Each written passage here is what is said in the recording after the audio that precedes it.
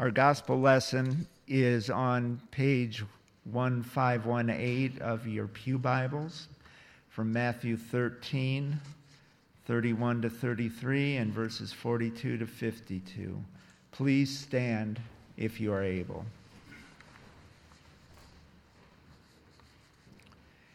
He told them another parable. The kingdom of heaven is like a mustard seed which a man took and planted in his field. Though it is the smallest of your seeds, yet when it grows, it is the largest of garden plants and becomes a tree so that the birds of the air come and perch in its branches.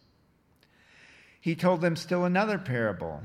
The kingdom of heaven is like yeast that a woman took and mixed into a large amount of flour until it worked all through the dough. The kingdom of heaven is like treasure hidden in a field. When a man found it, he hid it again, and then in his joy went and sold all he had and bought the field. Again, the kingdom of heaven is like a merchant looking for fine pearls. When he found one of great value, he went away and sold everything he had and bought it. Once again, the kingdom of heaven is like a net that was let down into the lake and caught all kinds of fish. When it was full, the fishermen pulled it up on the shore. Then they sat down and collected the good fish in baskets, but threw the bad away. This is how it will be at the end of the age. The angels will come and separate the wicked from the righteous and throw them into the fiery furnace, where there will be weeping and gnashing of teeth.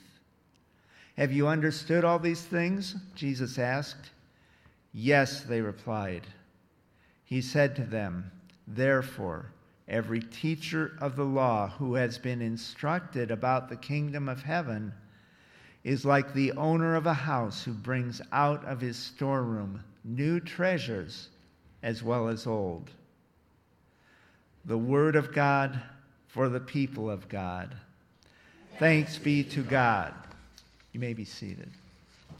Thank you again, Brian, for your presence and participation today. And thank you, Rick and Katie, for the song. I just want to share with you, as Rick was singing, this is the scripture that came to my mind. I'm going to share it with you today. It comes from Isaiah chapter 40, beginning with verse 28. This is not a part of the sermon, but I want to just share this gift of word with you on today.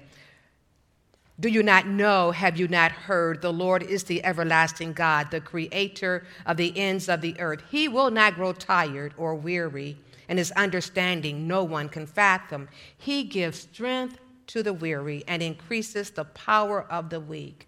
Even youths grow tired and weary, and young men stumble and fall. But those who hope in the Lord will renew their strength. They will soar on wings like eagles. They will run and not grow weary. They will walk and not be faint. That's why we can wait on the Lord. Amen? Amen. So for a few minutes on today, I want to preach from the topic, hidden and mixed in. Hidden and mixed in. So I want to begin by just sharing with you the fact, and you know this, that Jesus loved to speak in parables.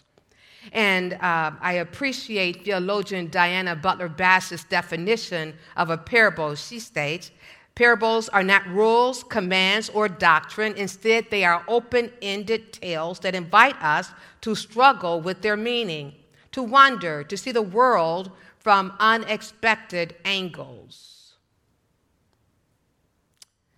She quotes Amy Jill Levine, who says, parables are mysterious. Parables challenge us to look into the hidden aspects of our own values, our own lives. They bring to the surface unmasked questions, and they reveal the answers we have always known, but refuse to acknowledge. So we're going to talk about several parables on this day, and what we do know, again, is that this parable points to a symbol, and the parables that you've read during this week point to the symbol of the kingdom of God. And one definition of the kingdom of God would be, and if I had a mic, I would ask you that definition, but I won't. I won't ask you what images come to your mind when you hear the term or the phrase, the kingdom of God. I won't ask you the question today, if I had a mic, as followers of Jesus Christ who are members of the kingdom of God, how are we living out our membership? If I had a mic, I would ask you the following question, but I don't have a mic. Are there benefits being members of the kingdom of God? And if so, what are they? And if I had a mic, oh, there it is, but I won't pick it up. What are you willing to give up being a member of the kingdom of God individually? And what are we as a congregation willing to give up being a member of this kingdom of God? It is important for us to remember and to remind ourselves of what the kingdom of God is like. Notice, Jesus does not state what the kingdom is. Jesus states what the kingdom is like. For Matthew, the kingdom of God is not only an eternal, ideal reality, but it is present in this world as people do God's will. The kingdom of God means, in essence, that God is sovereign, eternal, ruler over all. Nothing exists that is not a part of God's creation and for which God does not have ultimate responsibility. Mind you, the rulership of this world has been taken over by anti-God forces, yes. The present condition of the world does not correspond to the will of the sovereign creator. Yes, evil exists in this world. Although God remains as king, we find ourselves in a rebellious world, and we are called to make a decision on whose allegiance will we be a part of. As members of the kingdom of God, we have made the declaration that our allegiance is first, foremost, and always to God and to God's kingdom. So in Matthew's time, the kingdom of God meant not only God's eternal sovereignty, but also a particular community within this world that had subjected itself to God's revealed will. So as we look at the gospel lesson, what can we glean from these parables today to help us on our journey of discipleship as individuals and also as a congregation? The first thing that we can glean from these parables, and we will go into greater detail as we look at them, is that the kingdom of God is unpredictable. The kingdom of God is radical. So let's look at that first parable, the parable of the mustard seed. The mustard shrub was not a highly regarded addition to one's garden. It was a weed, a shrub bush that consumed valuable garden space. It was a plant that one would consider burning and throwing away. And yet, Jesus emphasizes the surprising growth of something so small and worthless into something that provides a place of shelter and nurture. Jesus likens this to God's activity. What is ultimately of value to God may appear to be like junk, of nothing or nothing of worth to human beings. And then there's this yeast or leaven. This underscores the transforming power of the kingdom. The leaven in the parable is different from the yeast we would use in the kitchen. In Jesus' day, leaven is almost universally understood as something evil or unclean, and yet he uses this to talk about the kingdom of God. The leavening agent in Jesus' day was created by setting aside a portion of leftover bread to spoil. in order to create leaven used in future baking. Not spoiled enough, it is worthless and cannot cause the new batter to rise. Allowed to spoil too long, it not only ruins the bread, but can result in food poisoning. Only a small portion, the size of a mustard seed, is needed to leaven flour. So the 3 measures of meal with which the woman mixes the leaven would produce more than enough bread for a wedding feast. Mustard seed, leaven. These 2 parables speak directly to the life situations of the struggling Christians in Antioch, whether they have found the gift of the kingdom by accident or as the result of a long search. They have found in the gospel something of such supreme value that it has been worth their giving up everything. I wonder how many of them experienced the growth in their lives because they became a part of the kingdom. I wonder how many of them experienced the growth in their lives because they turned over their self-will to the will of God so that God could use them the way God chose to use them. If I were to look out amongst this congregation, I could identify people who, even since I've been here, have continued to allow their self-wills to be turned over to God's will. I won't name names, but there are people who when I first arrived in 2020, there was no way in the world that they would stand up and speak before people. There's no way in the world that they would volunteer their gifts, their time. But what I have observed is that over the years, they have transferred their self-will. Or I should say they have denied their self-will and have said, your will, Lord, be done. And they've allowed God to grow them, and they're continuing to grow, and they're saying yes and yes and yes and yes more and more often to God's will. I have seen people in this congregation, I won't mention any names, of course, who have allowed the power of the Holy Spirit to continue to transform their lives. Evangel Heights Church family and friends, I would also suggest to you that over the past 3 years as a congregation, we are continuing to allow God to transform the life of this congregation so that we will be more and more like the Church of Jesus Christ, where Jesus Christ is the head, we are the body, and we are committed to following Jesus Christ. I would suggest to you that as a congregation, and yes, even as individuals, we are discovering more and more and more that the gospel of Jesus Christ is worth our sacrificing and giving up anything and everything that we own.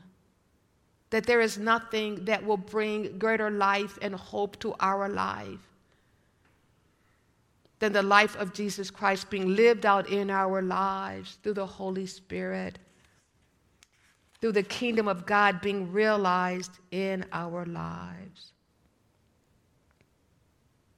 When I think about the kingdom of God, I think about this word that we don't talk about a lot, and yet I would suggest to you that as members of the kingdom of God, we must take hold of it, we must claim it, we must utilize it, and that is the kingdom of God is about power. God's power at work in this world. Power. We've seen it. We need to pay more attention to it when we pray, and change happens. That's kingdom power. When we go out and see individuals who are vulnerable and invisible and marginalized to others, and we see them and we reach out to them and we ask, how can we be of service to you? That's power. God's power. And I would suggest to you, beloved, that God wants to use us more and more to demonstrate God's power, not only within the community of faith known as Evangel Heights United Methodist Church, but God wants us to use the power that is available to us as members of the kingdom of God beyond these four walls, within our community and beyond, wherever there is a need for mercy, grace, and justice and love. Yes, we saw individuals who were willing to sell everything because they had come in contact with Jesus Christ and they knew that the kingdom of God was worth it. Matthew chapter 6, verse 33 says it very well. Seek ye first the kingdom of God and all its righteousness. Do that first. And everything, whatever else you might need or think you will need, God will provide. In that particular text, the author talks about the basics of life, the food, the clothing, the shelter. God will provide. Yeah. The final parable talks about the end of time, and we know that will come. It reminds us that there will come a time of separation at the end of this age. Judgment will come, and with judgment, consequences for good or for ill that are decided in the present age. So, dear ones, as members of this kingdom, we too are called to be radical in our living and not yield to the pressures of society. We're not called to fit in. We're not called to avoid conflict. We're not called to compromise. We're not called to pretend there is no evil in this world and there's nothing we can do about it. We are members of the kingdom of God, and the kingdom of God has power.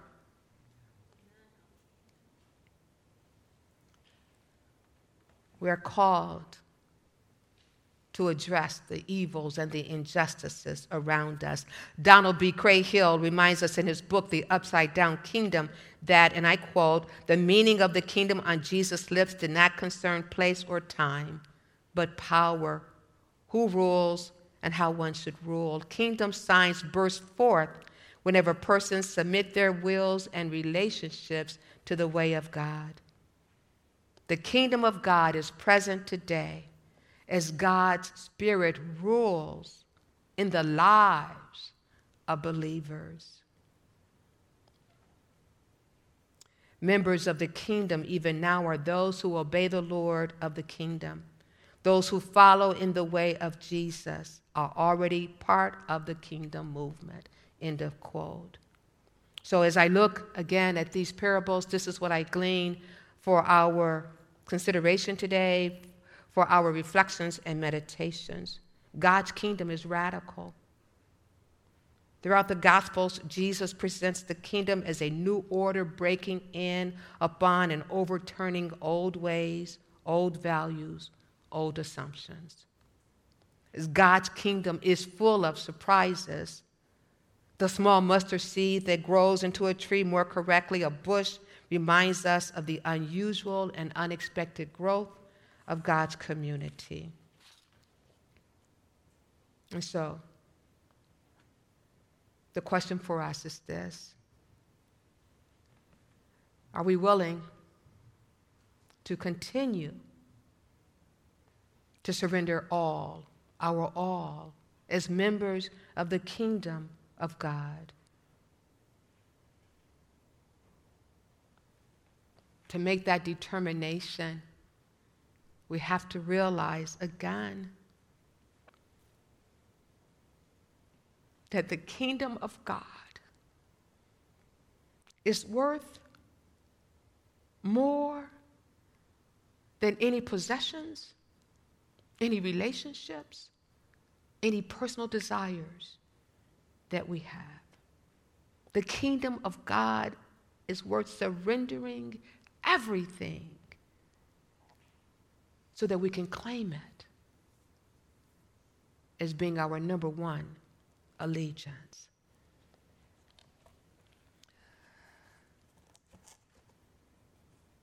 Pay attention to God sightings, because where the God sightings are, you will see the kingdom of God breaking through. Let us pray. Continue to give us a hunger for you, Lord God. Continue to give us a hunger to be who you're calling us to be, individually and as a congregation, as a member of your kingdom. In Jesus Christ's name we pray with thanksgiving. Amen.